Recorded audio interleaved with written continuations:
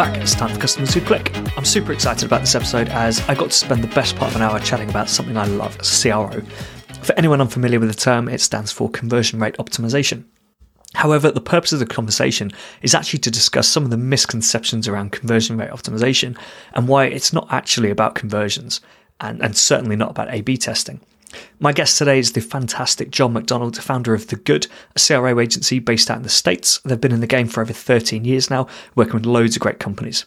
Let's get John on now and we'll discuss why CRO is so misunderstood.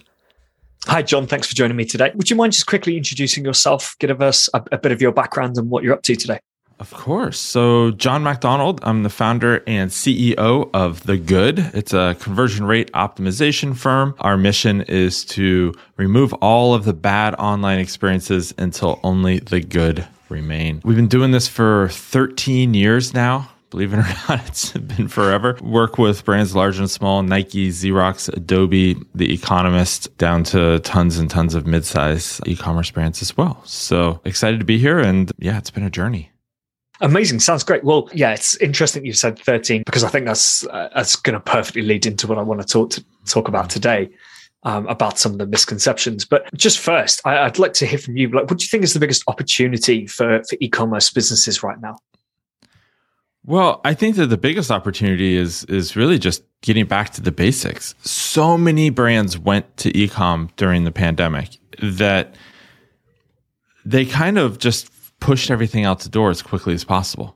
And we're seeing this a lot now with brands that are coming to The Good saying, hey, last couple of years, our goal was to just get e-commerce stood up and really put some effort behind it. It was weird. Like before the pandemic, a lot of brands treated e-commerce as kind of this additional offshoot, but not a core part of their business. And now we're seeing that it's become a huge revenue driver and a lot more efforts being put towards it for that subset of brands that didn't treat it as seriously or give it the priority it was due before the pandemic. Now they're almost being forced to. And I think that the biggest opportunity out there is really just to get back to the basics for these brands. It's all about talking to their consumers and having a really good understanding of what the visitors are trying to accomplish on their site, which they're still in that phase of, this is what we want people to do, so we're going to tell them to do these things on our site. And that's turning a lot of customers away who can get better experiences at digitally native brands. Yeah, I think, it's tempting to just kind of get going with it and say, well, especially if you've been heavily kind of offline anyway, really tempting to set that website up and say, cool, we know what sells, we know what works. Let's just drive traffic to the website and people will buy. Right. And forgetting that, one of the big things is you can't give that in-store experience online. Well, you can, but it's difficult. It's very, very different. And the majority of brands will just stick a website up. It's effectively just a catalog that you can buy from. I've said over the years that I'm a firm believer that if websites were generated by marketers instead of salespeople, original websites, we would have a much more usable experience.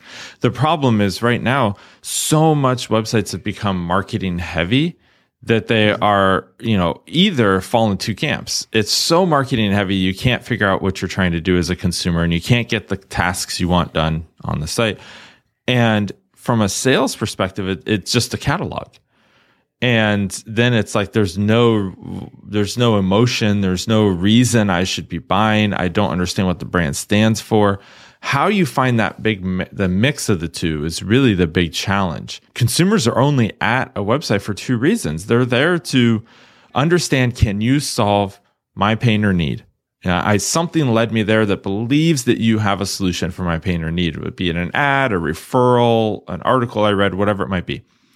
Once they're there and they've determined you can help them, they want to convert as quickly and easily as possible. And those are the only two tasks consumers are on sites to do, yet so many brands treat it as marketing at consumers that are visiting, as opposed to helping use that marketing to guide their experience. And so, again, I'm a firm believer that if websites were originally created not just for sales purposes, we would have a much better experience overall. Yeah, I think it comes down to company journey versus customer journey, doesn't it? That's kind of the simple way of putting it. So many brands are thinking, this is what we want to achieve. Right. And that's how they, like you said, that's how they set their websites up. And that's how everything gets added over time. And the kind of iterations that happen to that website are purely based off what does the business want to achieve, not how do we make it easier for the customers to find what they're looking for and buy what they're looking for. Right. That's a great point. And I love that path of customer versus company. And why are they at odds? They shouldn't be, because they both want to convert, right? A customer wants to convert as quickly and easily as possible and get on with their lives. And a brand wants that customer to convert. That's the whole reason they have the website to begin with. So it's actually, there's alignment there that I think a lot of brands just ignore and don't understand that by helping people accomplish their goals, they're going to convert higher percentages, and everybody wins in that situation. Exactly. Yeah. So I want to get into CRO, obviously, because that's what we both do. I feel like there's a lot of misunderstanding about what CRO is. So I guess it's two-part question. Firstly, why do you think that is? And secondly, how would you describe CRO? Mm-hmm. So I think that this is because so many brands, e-commerce brands especially, have been asking for conversion optimization without truly understanding what it is. So it's created this almost perpetual flywheel of misinformation where brands ask for CRO from their digital marketing agency, who has helped them design, maybe even launch their e-commerce website. So they go back to that well, thinking that's the appropriate place to go. No fault. That makes sense on a surface level. And then that marketing firm doesn't have the expertise.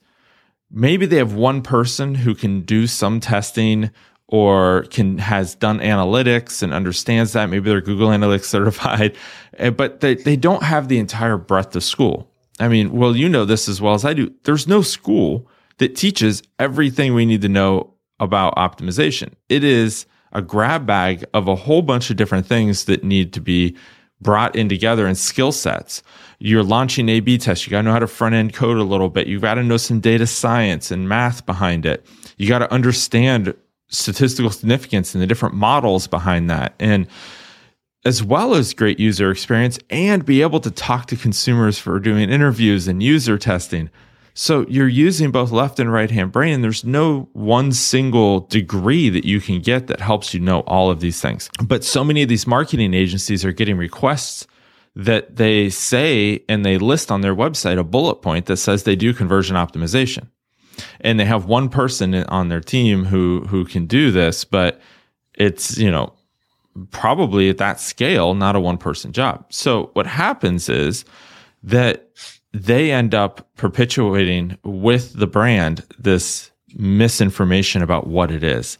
And it's just this bad cycle that I've seen happen over and over. And it's really ramped up the last 5 or so years where it's become a lot more popular. And I think that, most brands think that it's just A/B testing. They look at it and they say, what is it? We need to optimize. Oh, okay. We're immediately going to go to A/B testing. I kind of look at A/B testing as like, if it's an educational journey, elementary school or, grade school, when you're first starting out as a child in optimization, is all about just understanding your customers.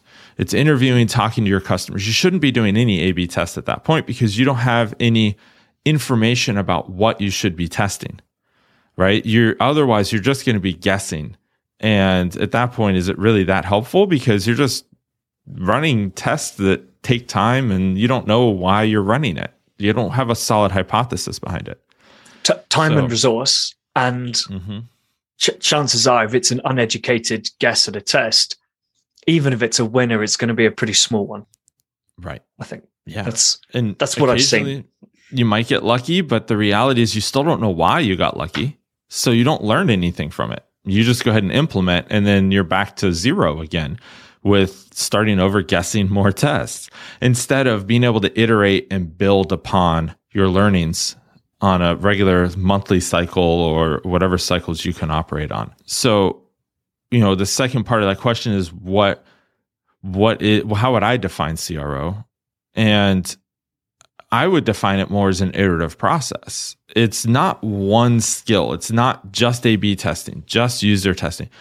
It is really bringing together qualitative and quantitative data and those skill sets that are required, and then learning and iteratively over a monthly, we do it at The Good, we do it in monthly cycles. But if you can move faster, great. Probably hard to do unless you have a ton of traffic.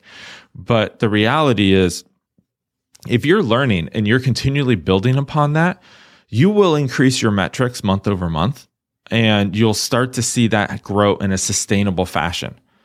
Instead of following the list of best practices that single person at that big marketing agency is probably going to whip out that checklist and say, here's a checklist.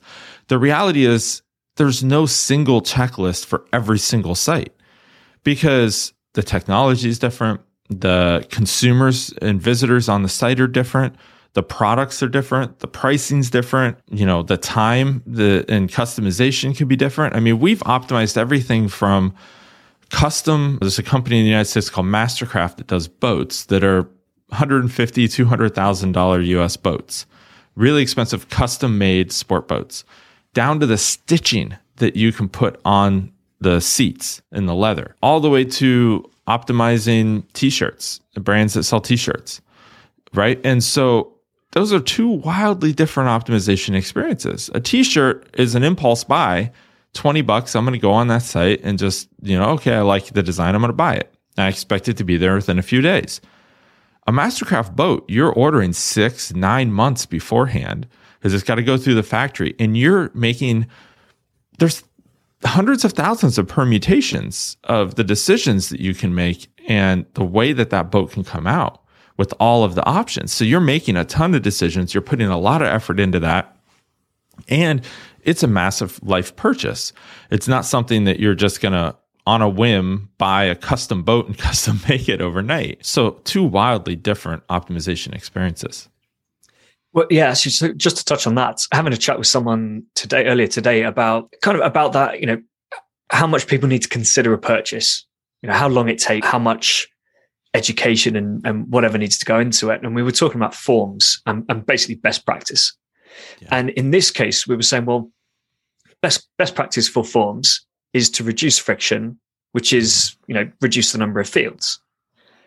But when you've got high consideration purchases, for example, a custom made boat, reducing the number of fields is probably going to reduce your conversion rate. Because if I'm looking at spending, I don't know, 50,000 on a boat is my guess, could be 100. Yeah. If I came across a form on their website which said, what's your name, your email address, and your zip code, postcode, and we'll send you a quote, I'd be thinking, that's not right. Like, how can you possibly send me a quote based on that information? I did have something recent. I cannot remember what it was. I think it was insurance. I filled out an insurance quote the other day, and it just did not ask me anywhere near enough information, which was really concerning. But yeah, but that's an example of where, you can't just apply best practice because it just wouldn't make sense and it's not going to work. Well, that's when you go into other types of optimizations, right? So, you can't apply a checklist, but what you could do there is step things out on the form, which is what we ended up doing for the boat company we worked with, where we said, okay, first thing, what's the order? What's the flow chart of decisions that need to be made here, right? And with that in mind, how can we chunk these out so it doesn't feel like it's such an arduous task? It's all happening at once. And so we took something that has 50 to possibly 75 in that range decisions that need to be made to complete the order. And we said, okay, what's the first thing? Well, choose the model because that's going to determine the decisions from there. And then the second step was, do you want us to do this for you? Here's some stock models. If you're just like, I don't care, I want one of the stock models, I don't have time to make any decisions, this is just for my family to have fun on the weekends. I'm just going to click this one right here. And it has all the most popular options on it. And so we did that, offered that, which increased their conversion rate dramatically, because a lot of the people who are buying these boats don't have the time to do that, because it's the most expensive boat you can buy that's not a yacht, right? Or the knowledge, the understanding. Mm-hmm. I mean, I worked with a kind of similar company, custom PCs, custom gaming PCs. So people are spending a couple of thousand, maybe 4,000 on a PC. A lot of them, they admitted they didn't really understand what they were doing with the configurator. The information wasn't clear. They didn't know the difference between two processors that on paper looked very similar, but maybe were £500 different. Mm-hmm. And so when we started looking at, well, what about what they had called next day models, which were, these are built computers, you buy it and we'll just ship it. And then what we were looking into while I was working with them was these, what do we call them? Pre-configured builds. Mm-hmm. So these were still, not made, so they would still take 1 to 2 weeks to arrive. But it was basically, if you're a hardcore gamer and you've got a budget of £2,000, this is a pre-configured build, and you can just make some tweaks to it if you want to. Mm-hmm. But we've done the work for you. It's a top of the range PC. It is custom for you, but yeah, we've done most of the work for them so that they can just say, yeah, you know what? I don't know what I'm doing. You're telling me that's going to be the right PC for me? Cool. I'm happy with that. Yeah. Yeah. And that's a great model. And again, it's, we started this thread around forum optimization, and you can see how deep you can go and the experience that's required to really have that, to know these are the options. And again, this is somebody who, if they just work at a large marketing agency and they're a sole person there, how are they going to influence that entire customer journey throughout the entire digital marketing team or the designer they're working with, et cetera? That's going to be a really hard lift for a single person in a position like that. And I think that's a huge challenge that I think a lot of brands are finding right now, that they're having these bad experiences with CRO, and it's because they're not getting the right support, and they have a misunderstanding about what CRO is. Yeah, I think you're right.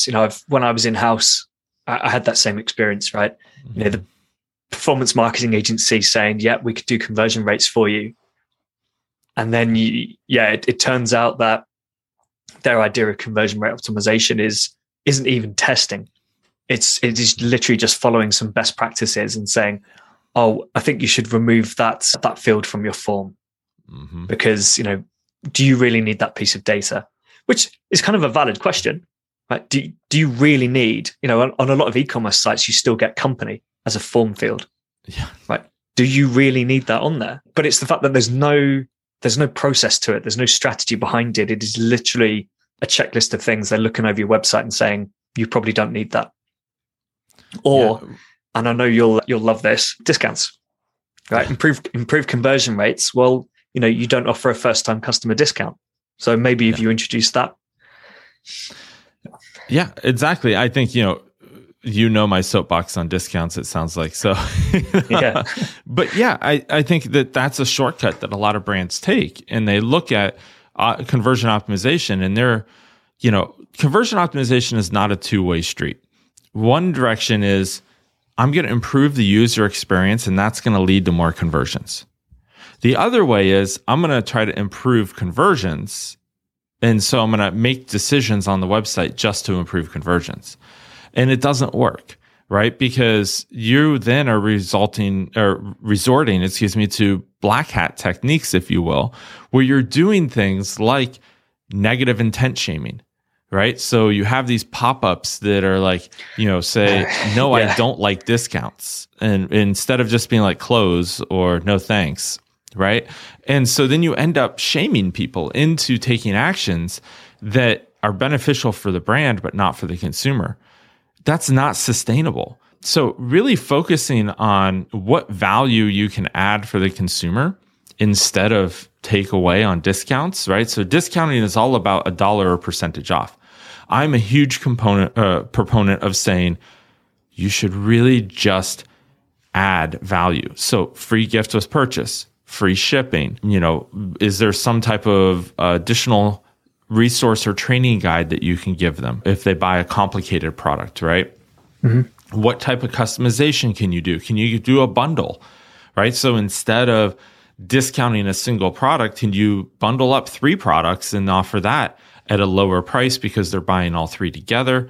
And that incentivizes the average order value to go up. There's so many of these types of other triggers that can be used that brands just immediately go to the easy button, which is discount instead.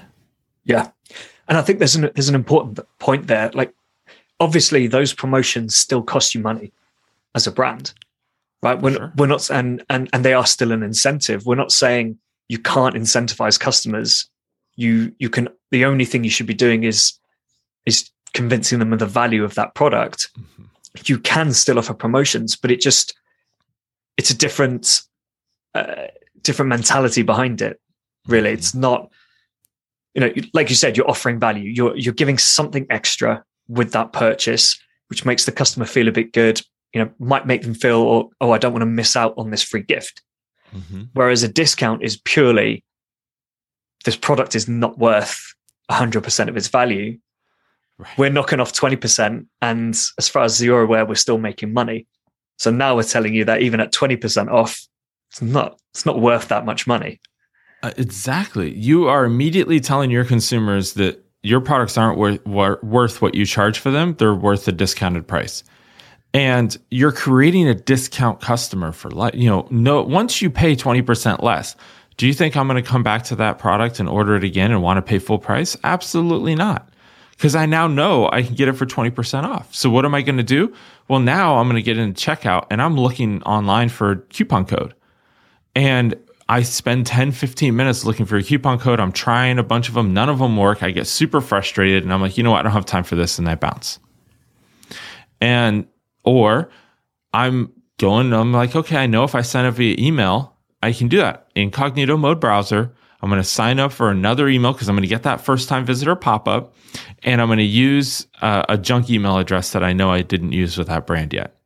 I'm never going to open those emails. Because that's also the only way it's tracked. It's almost never done on credit card or delivery address. Yeah. It's always just, what is that email address? And you can create 1,000 different email addresses very easily. Yeah. I mean, most brands even, you can do the whole Google trick where if you have a Gmail address, you can type in your username and then +, and anything that comes after that plus, Google ignores. But it looks like a new email address to almost any platform. And so the first thing I do when we work with brands is one of our steps is in our initial audit is to look through their email list and see how many + we see.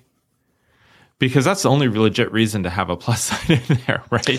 So it's interesting. I've not seen it that much. So I'm aware of the trick, but I don't think it's that well known. However, I've seen loads of Yotmail is the one I see the most. Yeah. I think you get loads of 5-minute emails, 10-minute emails, that sort of thing. But Yotmail is one that pops up quite a lot. Or just typos. The amount of times that I've actually deliberately just typoed on that form, because also a lot of brands will give you the discount code on the next page, which means I don't even have to give a real working email address to get that code. And then it just, whatever I use for the order confirmation. Yeah, it's a challenge. And the reality is tracking things based on email is just, it's ineffective now, 100% ineffective because of Apple and a couple other of these. Google's going to start doing this soon where they have the relay where, you sign in with Apple and it gives it an email address that just now forwards to you. So, the reality is as people move more to mobile, this has become one tap to do that. So most consumers are like, I don't want to give you my information. I'll have it run through Apple instead. And so, it's a challenge. And the best way to get around that is to provide value.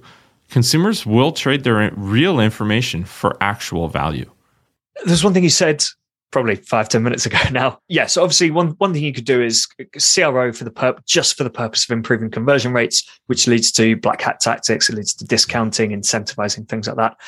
What are the benefits that a business can see from a CRO program outside of just conversion rates? Wow. So obviously we're in an industry that's called conversion rate optimization. And yeah. It probably is, you feel this pain as much as I do, but there are so many other metrics that optimization can really benefit. I mentioned a few minutes ago, average order value.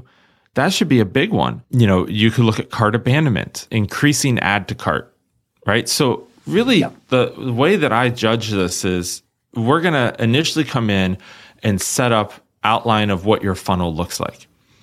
Really, the goal is to increase the number of people who take the next step in the funnel. And then after we get to where, okay, people are getting through the funnel, now we can start looking at what are ways that we can increase average order value? What are ways that now we can look at reducing cart abandonment? Let's optimize the cart a little more.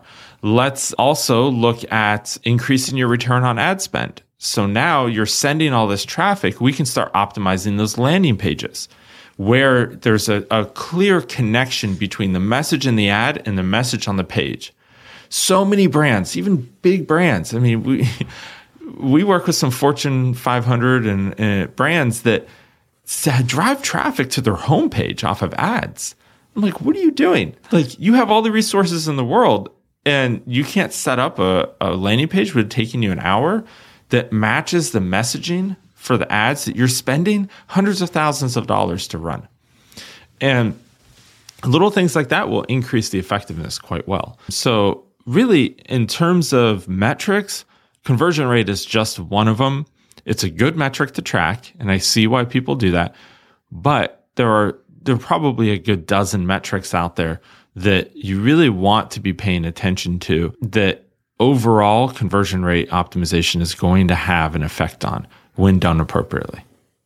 Yeah, I think I know this is a bit more difficult to really track it, but lifetime value is important as well, and repeat purchase rates. Yes. And it is a little bit more difficult to attribute that to CRO, but obviously if you run some tests and make some changes and then none of those people come back, you can be reasonably confident that maybe you've done something wrong. And likewise, with several subscription brands, for instance, where you're really working on the subscription portal and the experience for subscribers to help increase that lifetime value. One, you can optimize to get people into the subscription, but if they don't stick around, then it's kind of, for moot. So what we do is start by, okay, there's people who have already subscribed. How do we make sure that they stick around? What's that experience look like? How do you make it easy for them to pause, to update the delivery date, to change their information? All of those things really matter, much more than what a brand would typically think. Yeah, absolutely. Especially as so many subscription brands lose money on the first couple of months, few months.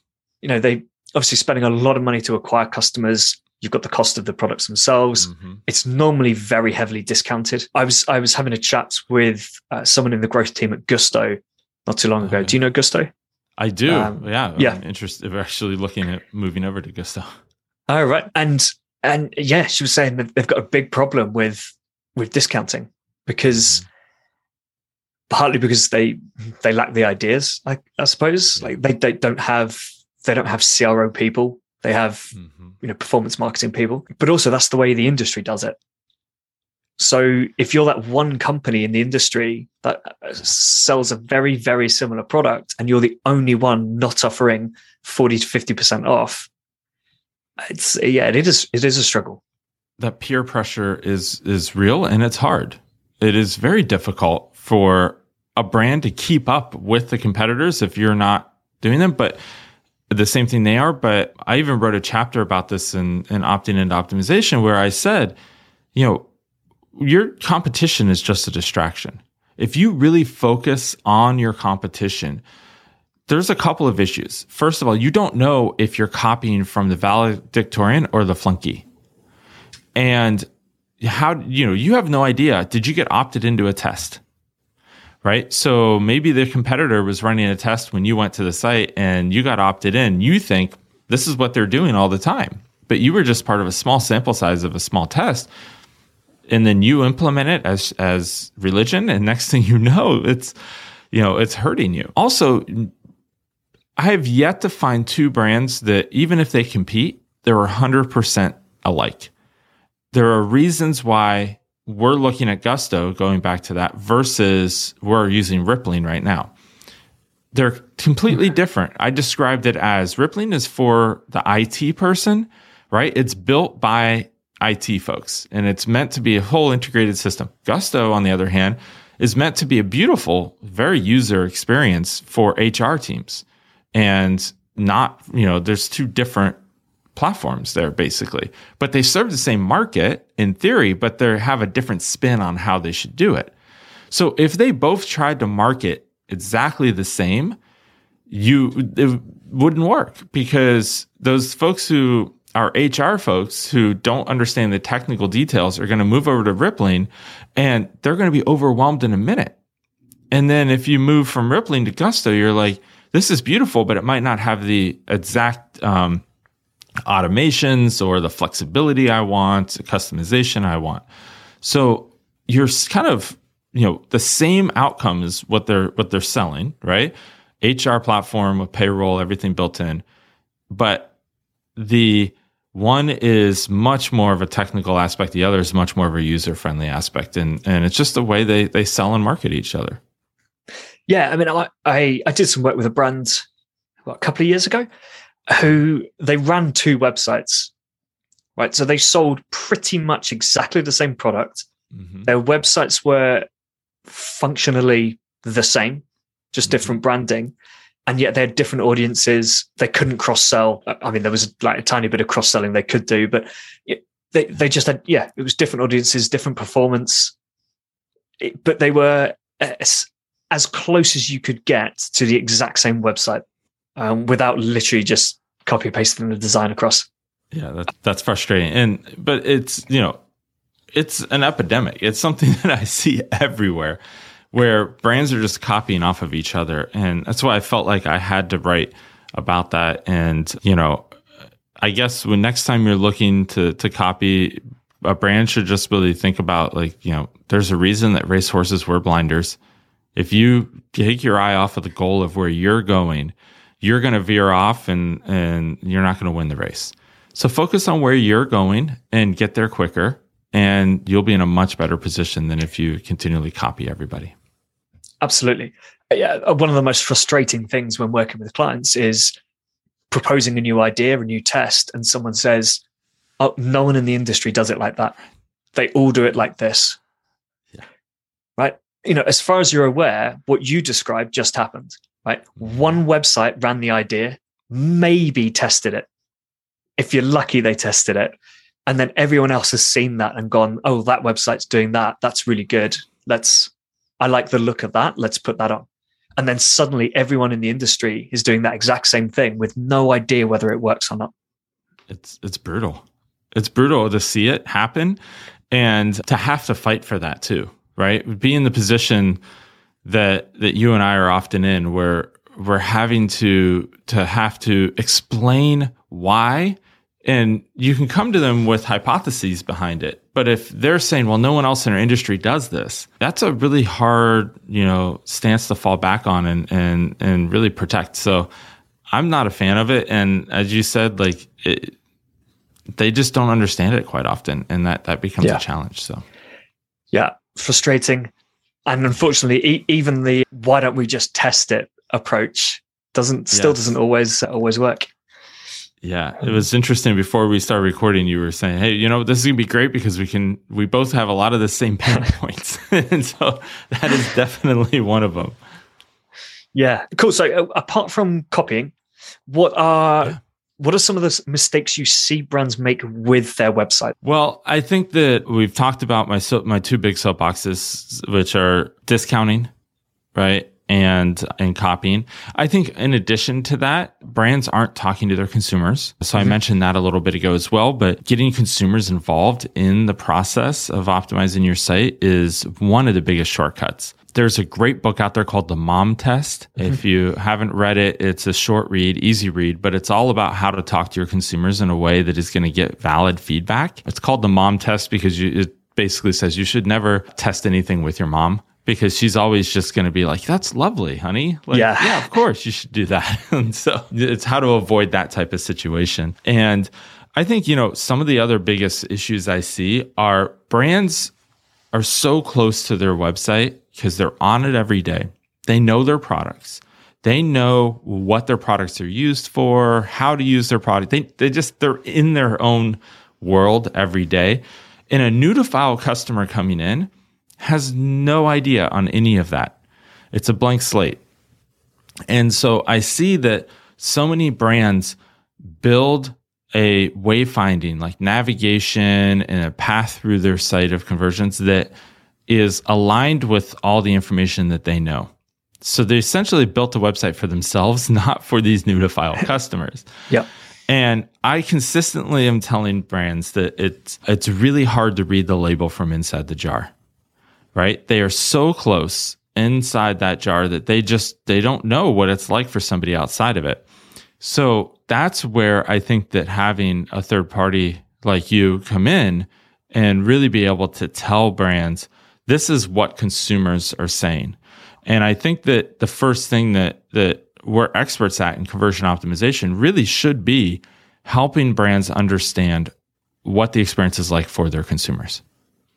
That should be the number one task of any optimization person, because you can't do anything else, in my view, right? You can't run tests without those hypotheses. You can't form hypotheses without talking to consumers, and you can't really understand what the experience is like without talking to consumers. So, it all comes back to really involving them from the first step.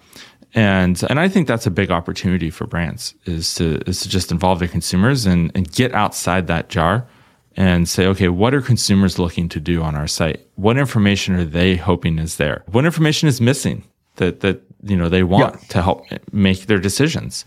So and it's so easy to it's maybe takes a little bit of time, but it's easy to get this information. You can send out an email to your database and ask them all to jump on a 15-minute call, 15 to 30 minutes. Ideally 30. I find that 30 minutes works. But there's other sources you can go to. Reviews.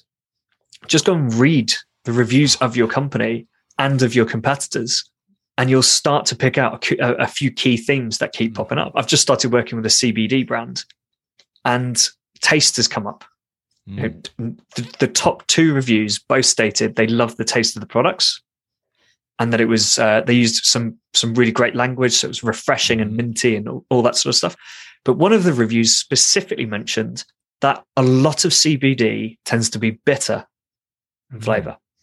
Okay. So that's now an amazing insight for me to go target, because if that's what a lot of people think, that generally CBD products taste bitter, and we're being told that our products taste amazing, is that on the website? Yeah. If not, where can we get that on the website? How can we make that a key point for people?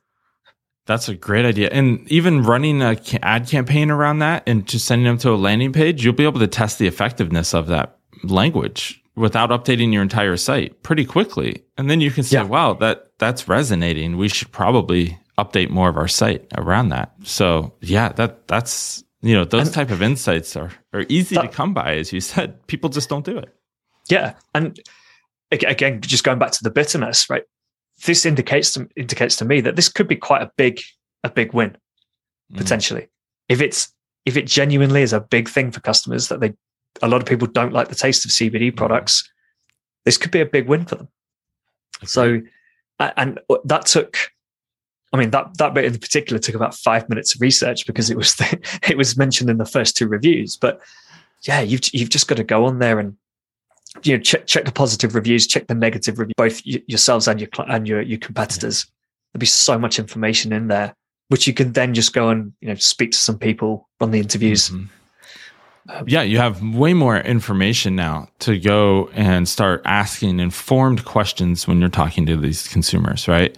So you can ask, hey, what made you choose us? How, is it, or how would you typically describe the flavor of CBD versus our flavors, right? And you're not really leading them that much. You don't want to say, hey, most people say that it's bitter and right. And so I think that's another art form. Add that to the list of skills needed, is how to appropriately form questions in interview, that you're doing this in a way that's getting valid information.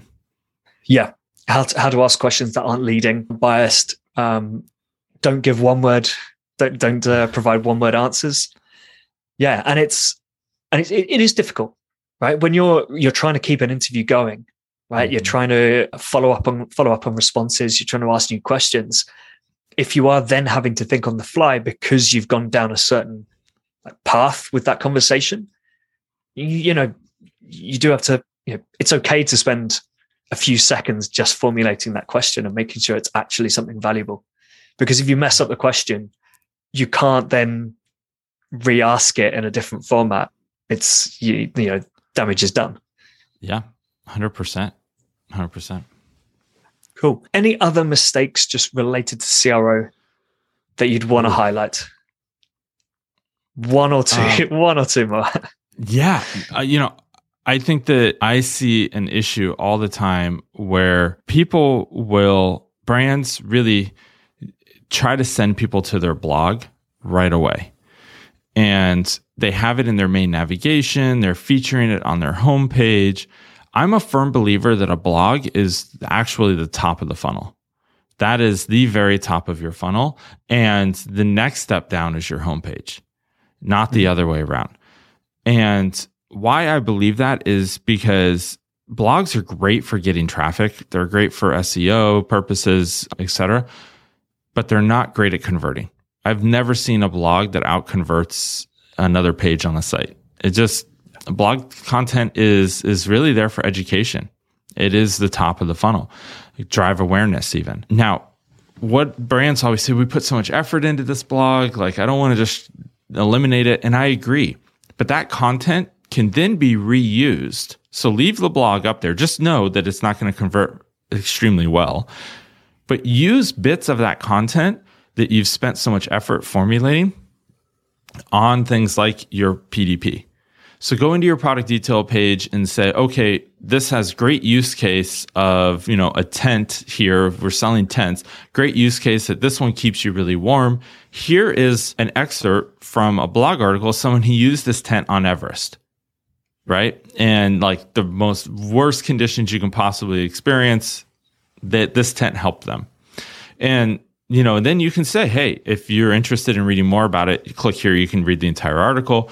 And again, you might be sending people back up the funnel. But the reality here is that it's great to have that content, but also use it in a supporting fashion if you want people to actually convert, instead of just sending people to the blog page. So that's a big mistake that I see, is people immediately wanting to drive traffic to blog pages, which I'm always a fan of eliminating those or moving them down to the footer and using that content elsewhere. Yeah, well, like you say, you say you might be sending them back up the funnel, but if a customer wants to click on that and read that information, it probably means that's where they should be, because they're not ready to commit to that purchase. They do need more information. So there's nothing wrong with that. Yeah. I agree. A second one you asked for too. A second one, I would say that brands need to, once somebody gets to your site, stop marketing to them. So many brands continue to market to people when they reach the site instead of sell to them. Now, there's a very big difference here in the sense that marketing is, you continue to try to generate awareness. You're talking all about who you are as a brand and things of that sort, as opposed to, here's our products and how they're going to help improve your life. Now, remember I said earlier, people are only at your site for two reasons. I'm a firm believer of this. In 13 years of optimizing sites, we've never seen people come to a site to hang out. We're not Facebook, right? They are there because they have a task or a need, and they're there to accomplish it as quickly and easily as possible. And once they decide that they can, or they learn how they can, they take that action as quickly and easily as possible. And so really it's all about educating and then helping them facilitate that action. And anything outside of those two is really unnecessary if they're already on your site. Now, I'm not saying you don't include some brand personality. I'm not saying you don't include why you should buy from us over our competitors. There's these brands that are all saying, buy one, we'll give one to charity, things like that. But you shouldn't really lead with that. That should be a tactic that helps push people over the barrier to get them to. It should be a tool that is used appropriately, not the only tool that's deployed on the site. And that's the problem I see is a lot of brands continue to market instead of helping consumers to educate and purchase. Yeah, I think we see this a lot with sustainability at the moment. Either brands are going really, really like heavily down that route to the point where that's all you see on the website. And it's a bit like, okay, but what do you actually sell? Yeah. And then you've got the other end of the scale, which is the bad side of it, I would say, really, which is companies who just put that label on their products. Mm-hmm. And that's the only mention of sustainability on the website. And then that's a bit like, well, do you? I was having a conversation with someone who will be on the podcast at some point, actually. And he was saying there are big brands out there who are launching sustainable lines of products. Mm-hmm. But these lines, and they make a big fuss out of that. And it goes on their homepage and everything. Yeah. But these products form such a small percentage of their revenue that essentially it's meaningless. Yeah. But they're kind of bigging up that sustainability piece. It's funny you say that. I just bought some Nike shoes. I'm in Portland, Oregon, United States, where headquarters of Nike is here. So occasionally we get to go. Basically, if you live in Portland, you know anybody, you can get into the Nike employee store. So everything's discount, whatever. And so I was fortunate to be able to go there last week. And I bought a pair of shoes that are supposedly sustainably made shoes. And I was like, I like the look of them. They're comfortable and I'm doing good. And I get home and I start reading the little booklet they put in the box of the shoes. And it's made of 20% sustainably made materials. And I was like, well, 20% is better than zero, but your marketing was this is a sustainable shoe. And it turns out it's only 20% sustainable. And the reality is this is one pair of shoes out of the millions that Nike produces, every year. It's probably not that meaningful of a transition for Nike. But I hear what you're saying on that. And I think that there's a lot of work to be done there, unfortunately. Yeah. Yeah. Cool. Well, just before we finish, just a couple of quick questions. Is there anyone in the kind of D2C or e-commerce marketing space that you would want to have lunch with? Ooh, wow. I'm pretty fortunate that I get to hang out with a lot of those folks already and do conferences and stuff with them. One of somebody I think a lot of people should be following right now, his name is Chris Mead, runs marketing CMO for and one of the co-founders of a brand called CrossNet. They invented a sport, which is basically volleyball and Foursquare combined. And he's got a whole new enterprise that they're starting up here pretty soon. And he is very open and shares everything. And there's a lot to be learned there of, especially from a brand perspective of what it's like, that you're not alone, right? Everyone else is having these same challenges in direct to consumer DTC stuff. And he's very open about how they do what they do and the numbers behind everything. So there's a lot of public sharing and knowledge to be had there. But also I enjoy reading it from a service provider consultant side of saying, what are the challenges they're having? What's keeping him up at night? Those are things that we should be looking to solve. And so Chris is great. I know him personally already, but for those who don't, following him is well worth the time spent. Yeah, I definitely agree with that. I've been following him on LinkedIn for probably a couple of years now, I think. Yeah, it's really, really interesting stuff he posts. It's quite just to the point as well. Mm-hmm. Yeah, like you say, he's quite open, doesn't really hold back on things. So yeah, definitely worth a follow. And just finally then, have you got a couple of marketing tools that you'd recommend to people? Like software tools? Yeah, software tools, maybe on the customer research side, given that we've talked about that quite a lot. I'm a huge fan of Microsoft Clarity lately. So it's a rather new entrant to heat mapping. And it's, it kind of heat mapping. Everybody used Crazy Egg for a handful of years. Then everybody moved to Hotjar. And there were some other tools in between there, but Hotjar has been the big mainstay for the past 6-7 years, probably. great tools, still love Hotjar, but it's a business and they don't have a Microsoft supporting them. So they charge for it and does have some extra functionality, but Clarity has come along and done what Google did for A/B testing. And I'll talk about that in a second, but Clarity is free. It's backed by Microsoft. So yeah, Microsoft's getting some data out of it, but the reality is it does a pretty good job and you can't beat the price on that. It's the same thing that Google has done. I'm a huge fan and becoming more and more a fan over the years of Google, where when we started doing this, Optimizely was the big tool, right? And it started out, Optimizely was $49 or $100 per month. They had a couple of packages. And then they quickly realized that they were severely undercharging. And I mean severely because now it's like several $1,000s per month is a minimum. And it's fully gone enterprise. They're not, unless you do millions and millions a year in revenue, you're not going to be able to afford or really be able to take advantage of all the functionality that's in Optimizely. But for the 99% of everybody else in the world, Google has come along and offered a free tool and optimized it. It is great and it works extremely well. They do have a paid version if you really want to get more advanced with it, but for vast majority of folks, the free version works extremely well. And then third, we actually acquired a tool not too long ago and we're completely revamping it, but it's called User Input, userinput.io. And it's basically user testing for everybody who doesn't want to pay usertesting.com thousands and thousands of dollars every year to be able to do it. So it's a done for you user testing as well. So instead of having a tool set and a platform that user testing does where you have to really come up with all your own information, User Input is all about getting that input from the users. But if you're a small to mid-size e-commerce brand and you don't know the first thing about user testing, because as we talked about earlier, it is its own skill set, that is a great place to start. So that's why we decided we saw this need and came out with this tool. Awesome. So is that live again or?